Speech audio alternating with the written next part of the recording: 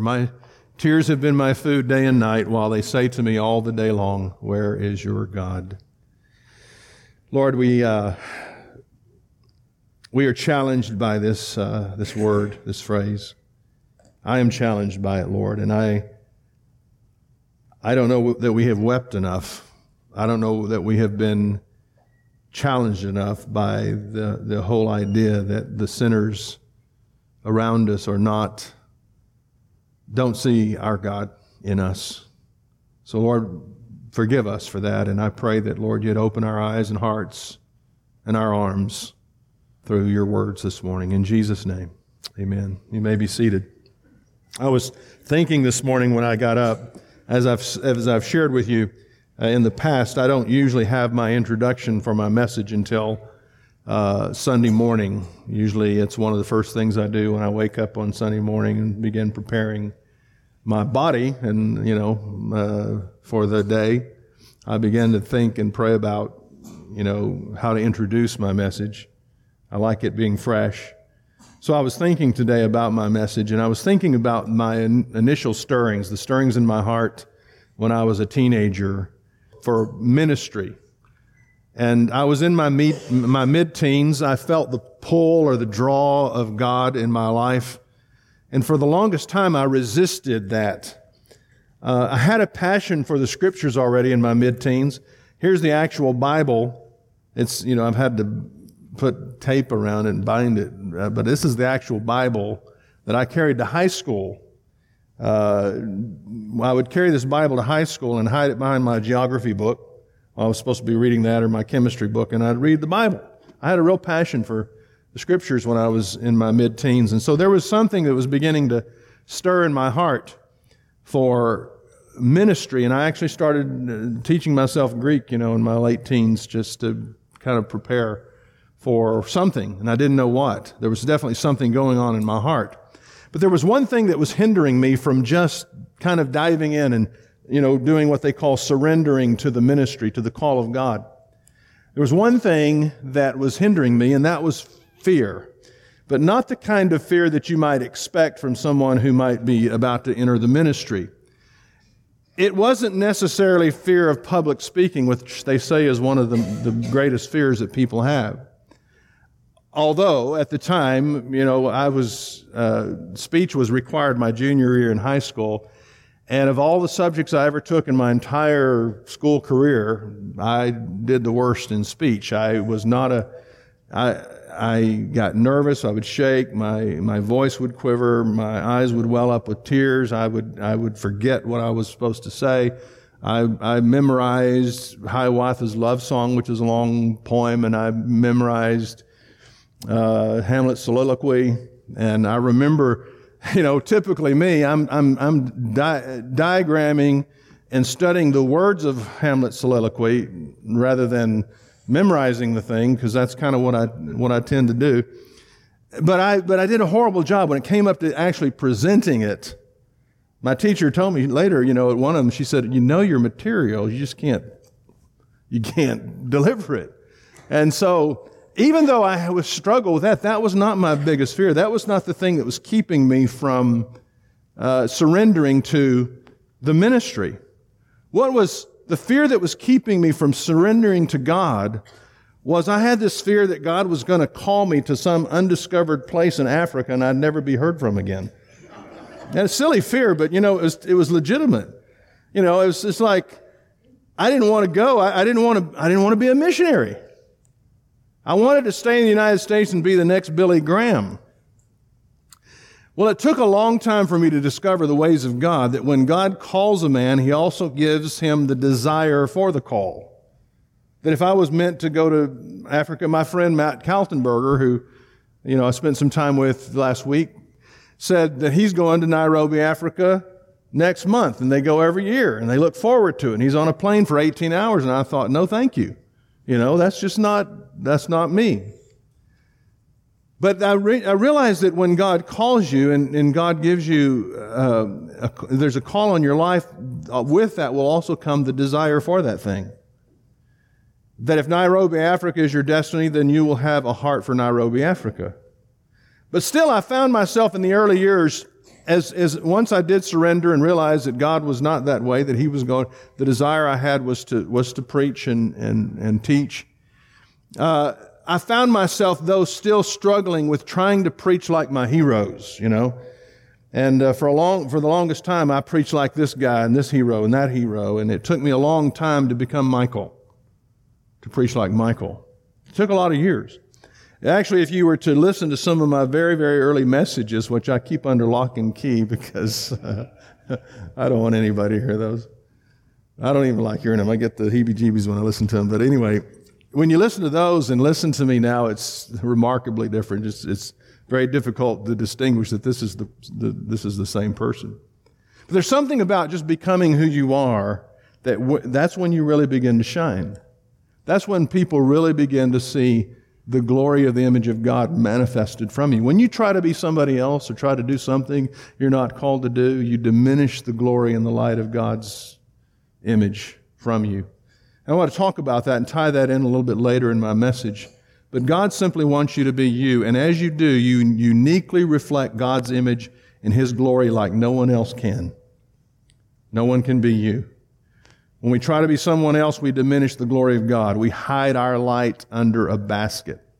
So what I want to do this morning is I want to try to finish up my unintentional series.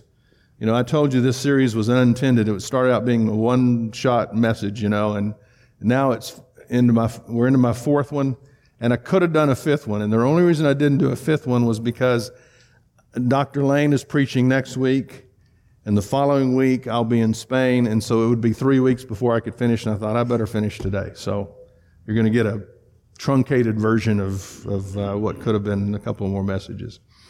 But let me give a quick review as quickly as I can.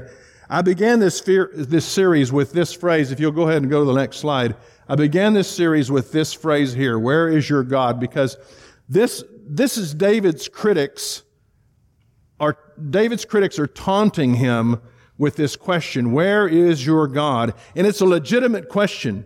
When I read that several weeks ago, and I was reading the Psalms and that leapt off the page, I realized it's a legitimate question on the hearts of non-believers. Because non-believers both want and need to see some evidence of God in us.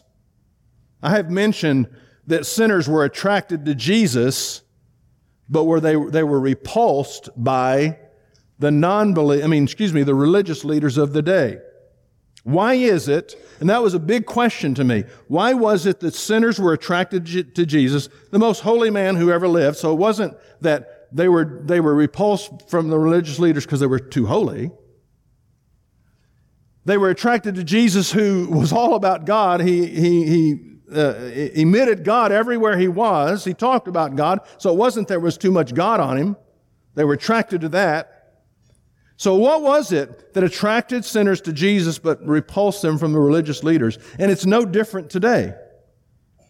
It's an important question to reflect on. If sinners flock to Jesus, why is it that they are not attracted to us? Why is it that sinners aren't attracted to come to church and discover God here, are not attracted to you? Why is that? So 2 or 3 weeks ago, I said I believe that there are 5 reasons. I believe God gave me 5 reasons sinners were attracted to Jesus. And I gave you the first 2 last week. I'm going to give you the last 3 and kind of give you an epilogue to finish up. So let me just real quickly review the first 2. The reason sinners were attracted to Jesus was because, number 1, Jesus was attracted to sinners. Well, that's a no-brainer, but it needs to be said. Jesus was attracted to sinners.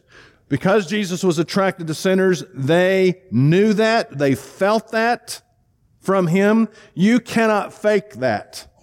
People know. You know when you're loved, don't you? You know when people don't like you. And so there was something about Jesus that the people knew that He was attracted to them, that He cared about them. People know if they are truly loved or just tolerated.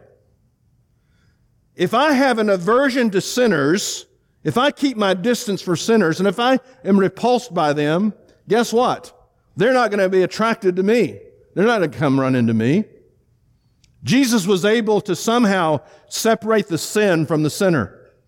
He knew that each human being still retained some measure of the image of God, and he loved that, and he was attracted to that. The second thing I shared with you last week follows on the heels of this one, and the second one is Jesus sought out sinners. Now, you might think, well, those are the same thing. Not at all. You can love someone from a distance.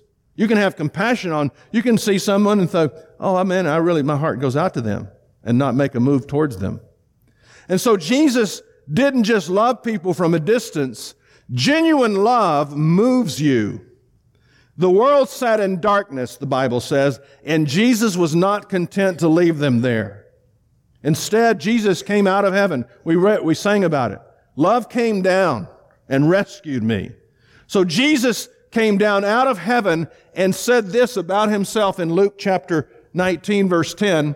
It says, the Son of Man came to seek the lost. The Son of Man came to seek, he came and sought sinners. He didn't just love the sinner from the immeasurable distance of heaven, but he came to find them. Jesus deliberately looked for sinners. Hear me again, because we need to, if we're going to be like this, if we want sinners attracted to us, then we need to understand Jesus deliberately looked for sinners. When's the last time you deliberately looked for a sinner?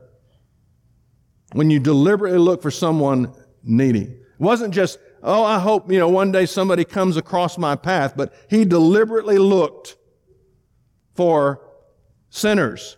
There's an acronym I would like to borrow from the police. It's we hear it on cop shows sometimes. It's BOLO, B-O-L-O, which means be on the lookout. You hear that in cop shows. Oh, we put out a BOLO, mean be on the lookout for. I want to encourage you. I believe we should always be on the lookout for the sinner, the hurting, the needy, the outcast, the poor. So, he deliberately sought out sinners. That's number 2. Why were sinners attracted to Jesus? Because he was attracted to sinners and he sought them out. And number 3, this is a new one this morning, Jesus welcomed sinners. Now listen to me. Again, you may think, oh, that sounds like the first 2. Not really. It's one thing to seek and to find sinners in their domain. It's quite another thing to welcome them into your domain.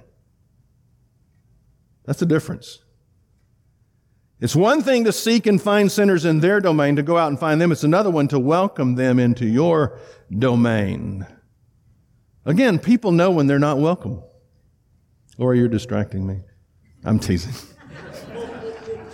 You just do it when I say it. Yeah. That's true, you could have. Thank you. Oh, I want to do that. It's one of this. I created a monster here. People know when they're not welcome, right? People know when they're not welcome.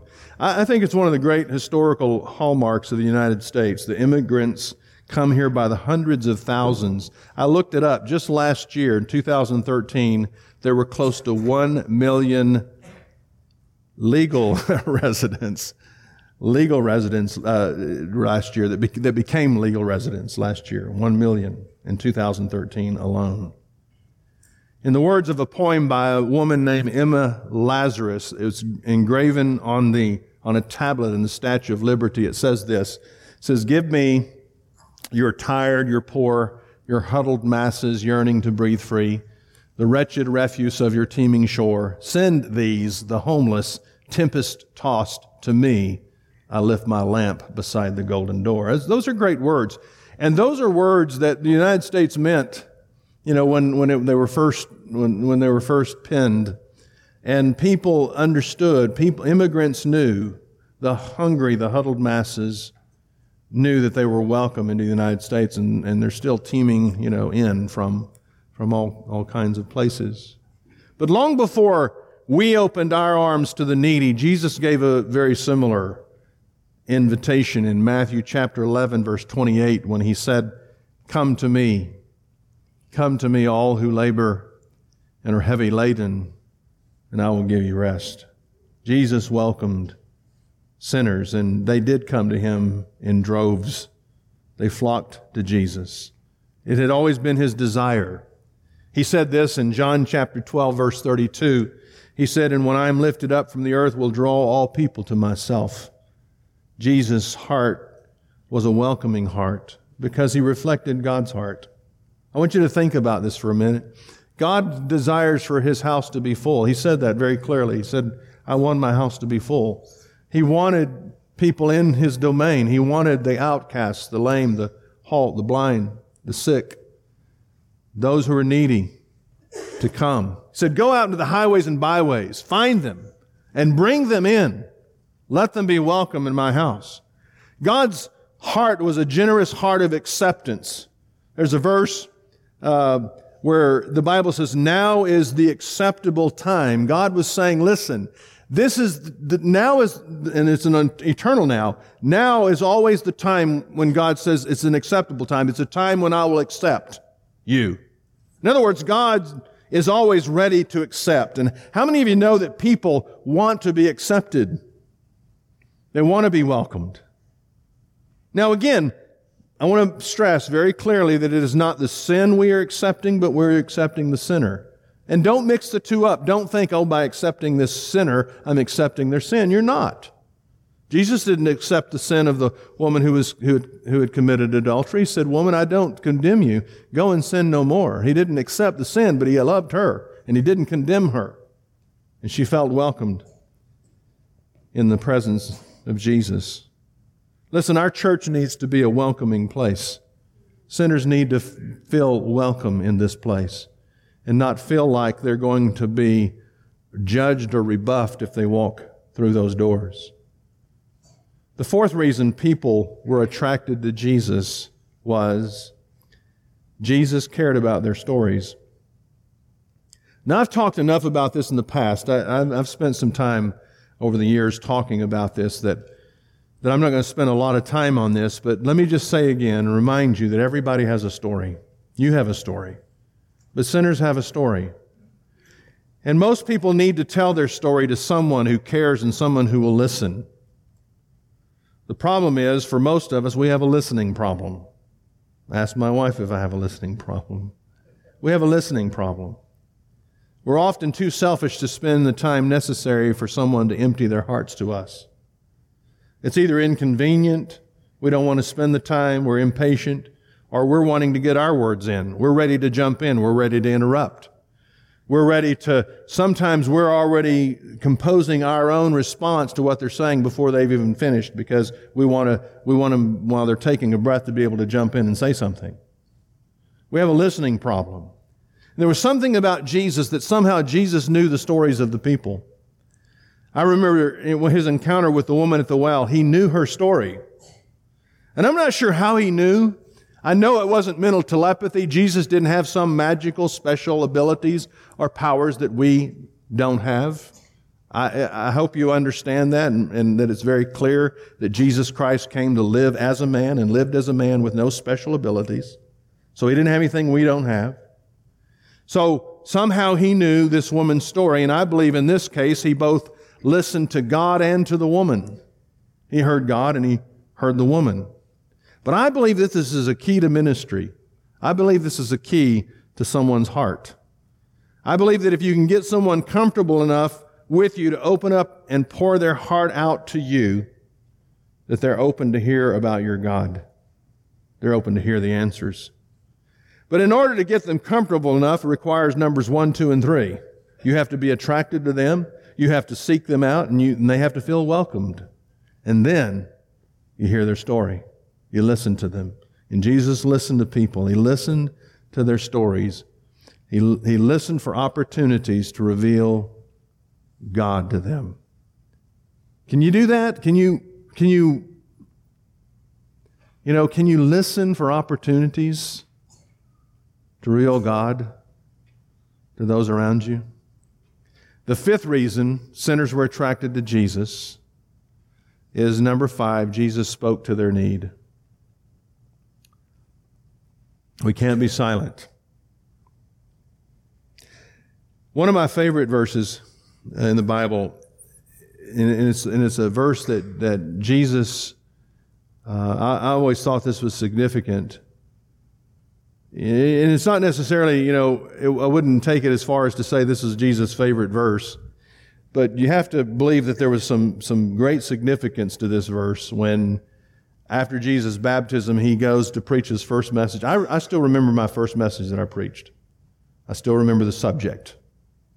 And that was when I was 17 or 18 years old.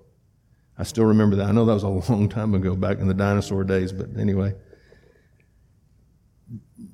What would Jesus' first sermon be? They said that they handed a scroll to him, and he deliberately looked, because it says he found where it was written. So he scrolled through there, and he found where it was written. He found this verse, and this is what he found. The Spirit of the Lord God is upon me, because the Lord has anointed me to bring good news to the poor. He has sent me to bind up the brokenhearted, to proclaim liberty to the captives, and the opening of the prison to those who are bound. So this is Jesus' first message. He reads that, and then shortest sermon in the world. He reads that and says, this day this is fulfilled in your ears. Rolled up the scroll, gave it back to him, the end. Amen. Gives an invitation. Not really. But anyway, so this is what he was saying. He says, this is me. This is what I came to do. And notice what he came to do. His first text that he chose to preach from, what he is saying, it was his mission to speak to the poor. Some translations say, anointed me to preach good news to the poor. But the point is, he used words, he spoke to the poor, and he proclaimed liberty to the captives. In other words, his mission was to speak to the poor and to the captives. Here's the point. His words met them at their point of need. His words met them at their point of need. He brought good news to the poor. He proclaimed what do captives need? They need liberty. So he spoke. He proclaimed liberty to the captives. Jesus spoke to the need. The Bible tells us various ways that describes the speech of Jesus in the Bible, in the Gospels. For instance, that he spoke with authority. He also, the Bible says, he spoke, his words imparted life. Peter said, Lord, to whom shall we, Jesus invited the disciples one time to leave. He said, you can leave if you want to. Peter said, to whom shall you go? You have the words of life. So his words were words of life. The Bible also says his words were spiritual words. But I like this verse specifically in Luke chapter 4, verse 22, where it talks about Jesus' words being gracious. I love this. And all spoke well of him and marveled at the gracious words that were coming from his mouth. How would you describe the words that come out of your mouth? How would other people describe the words that come out of your mouth? Would they say this? They marvel at the gracious words that come out of your mouth. In other words, they were words that spoke grace. Jesus had the ability to speak with authority, because it says that he spoke with authority. And yet the people that heard him received life and grace from that. In other words, people heard him and went away feeling better about themselves. Some people can speak with authority and you leave feeling worse about yourself. There's plenty of that goes around. You can be around some people and they speak and you go away feeling like a slug. Jesus had the ability to speak with authority and encourage people and build them up and set people free. And I don't know about you, it's no wonder people were attracted to him, wouldn't you be? Are there people in your life when you hear them speak and you feel encouraged and you just can't get enough of being around them because they encourage you and they build you up? I want to be your best friend. When we speak with words of grace, when we speak with words of life, people are attracted to that. The question is, do we even speak up when we need to? So often in our life, even when we have opportunities, when we hear people talking about things and we think, there's something in us that thinks, man, I ought to say something about that, but I don't want to meddle. I don't want to get involved. I could say this, but they'll think I'm weird. And so we don't speak. And so if you want people to be attracted to the God in you, you have to reveal the God in you, and it is a God who speaks words of grace, and words of mercy, and words of love. Now, let me kind of give you a little epilogue. I want to wrap this up with a bit of an epilogue about our responsibility as Christians, because if you want sinners attracted to you, you have to emulate those 5 things of Jesus. You have to be attracted to sinners. You have to seek them out. You have to welcome them. You have to, number 4, my mind just, junior high speech class coming back to me. I'm suddenly, I know the 5th one. The 4th one was, okay, Jesus cared about their story, see? Jesus cared about, you have to care about their story and you have to speak to their need. Our responsibility as Christians, you might call it our mission as Christians. In order for us to truly get a heart for mission, for what our mission is, I believe we have to look at the bigger picture. The real question is, what is God's mission? Once we discover God's mission, then we can get in on that. Make no mistake, God has a mission, and each of us are simply co-workers. Let me show you verse 3, 1 Corinthians 3, verse 9. We are God's co-workers. It is God's mission, not ours. It's God's mission. And we're co-workers with God. Let me tell you, we asked the wrong question. Now listen to this, because this is an important statement here. We asked the wrong question when we ask this: where does God fit in the story of my life? The real question is, where does my life fit into this great story of God's mission? See, there's a huge difference between those two. Let me say that again. The wrong question is, where does God fit into the story of my life? The real question is, where does my life fit into this great story of God's great mission? God has a great mission, and we are a part of that great mission. We are co-workers with Him in that great mission. Our mission has to be God's mission. And God's desire is for His glory to cover the earth as the waters covers the sea. We are to have, folks, we are to have a transformative impact on the people that we touch. We do this by reflecting His glory to everybody around us. I've already talked about letting our light shine. The Bible says we're all lights. We're to let our light shine. We looked at Matthew. It says, let your light so shine before men that they may see your good works and glorify your Father which is in heaven. So, we've already talked about the need to let our light shine. And how do we do this? We do this by reflecting God. There's something attractive about that. How many of you know that light attracts, especially to those who are sitting in darkness? Let me share one of my long time favorite verses in the Bible, and it's near the other favorite verse that we just looked at a few minutes ago. It's Isaiah chapter 60. It says, arise, shine, for your light has come, and the glory of the Lord has risen upon you. For behold, darkness shall cover the earth, and thick darkness the peoples. But the Lord will arise upon you, and His glory will be seen upon you, and nations shall come to your light.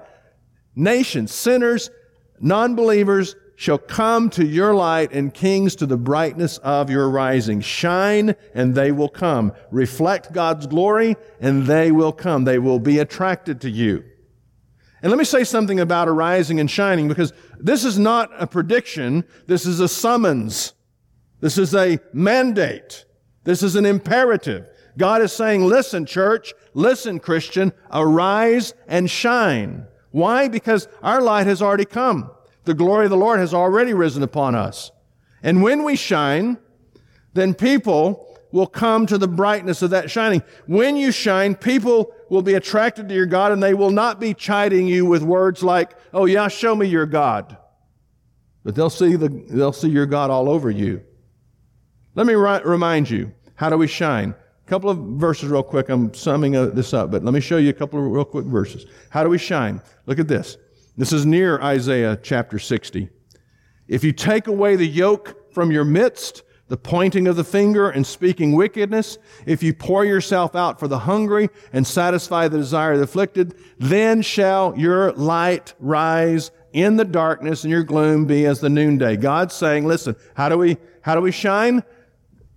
we be people of integrity. We do good works. We minister to people. We speak words of comfort to the hurting. We satisfy the desire of the afflicted. In other words, it's all about let your light so shine before men that they may see your good works and glorify your Father which is in heaven. Living a life that exemplifies the good God that we serve. One final verse, and I'm going to close this down. This is an interesting verse. It says, teach servants to be subject to their masters in everything, to try to please them, not to talk back to them, not to steal from them, but to show that they can be fully trusted so that in every way they will make the teaching about God our Savior attractive. In other words, do good. Do good works. Be people of integrity. Speak good words. And God says when you do that, you'll make God attractive.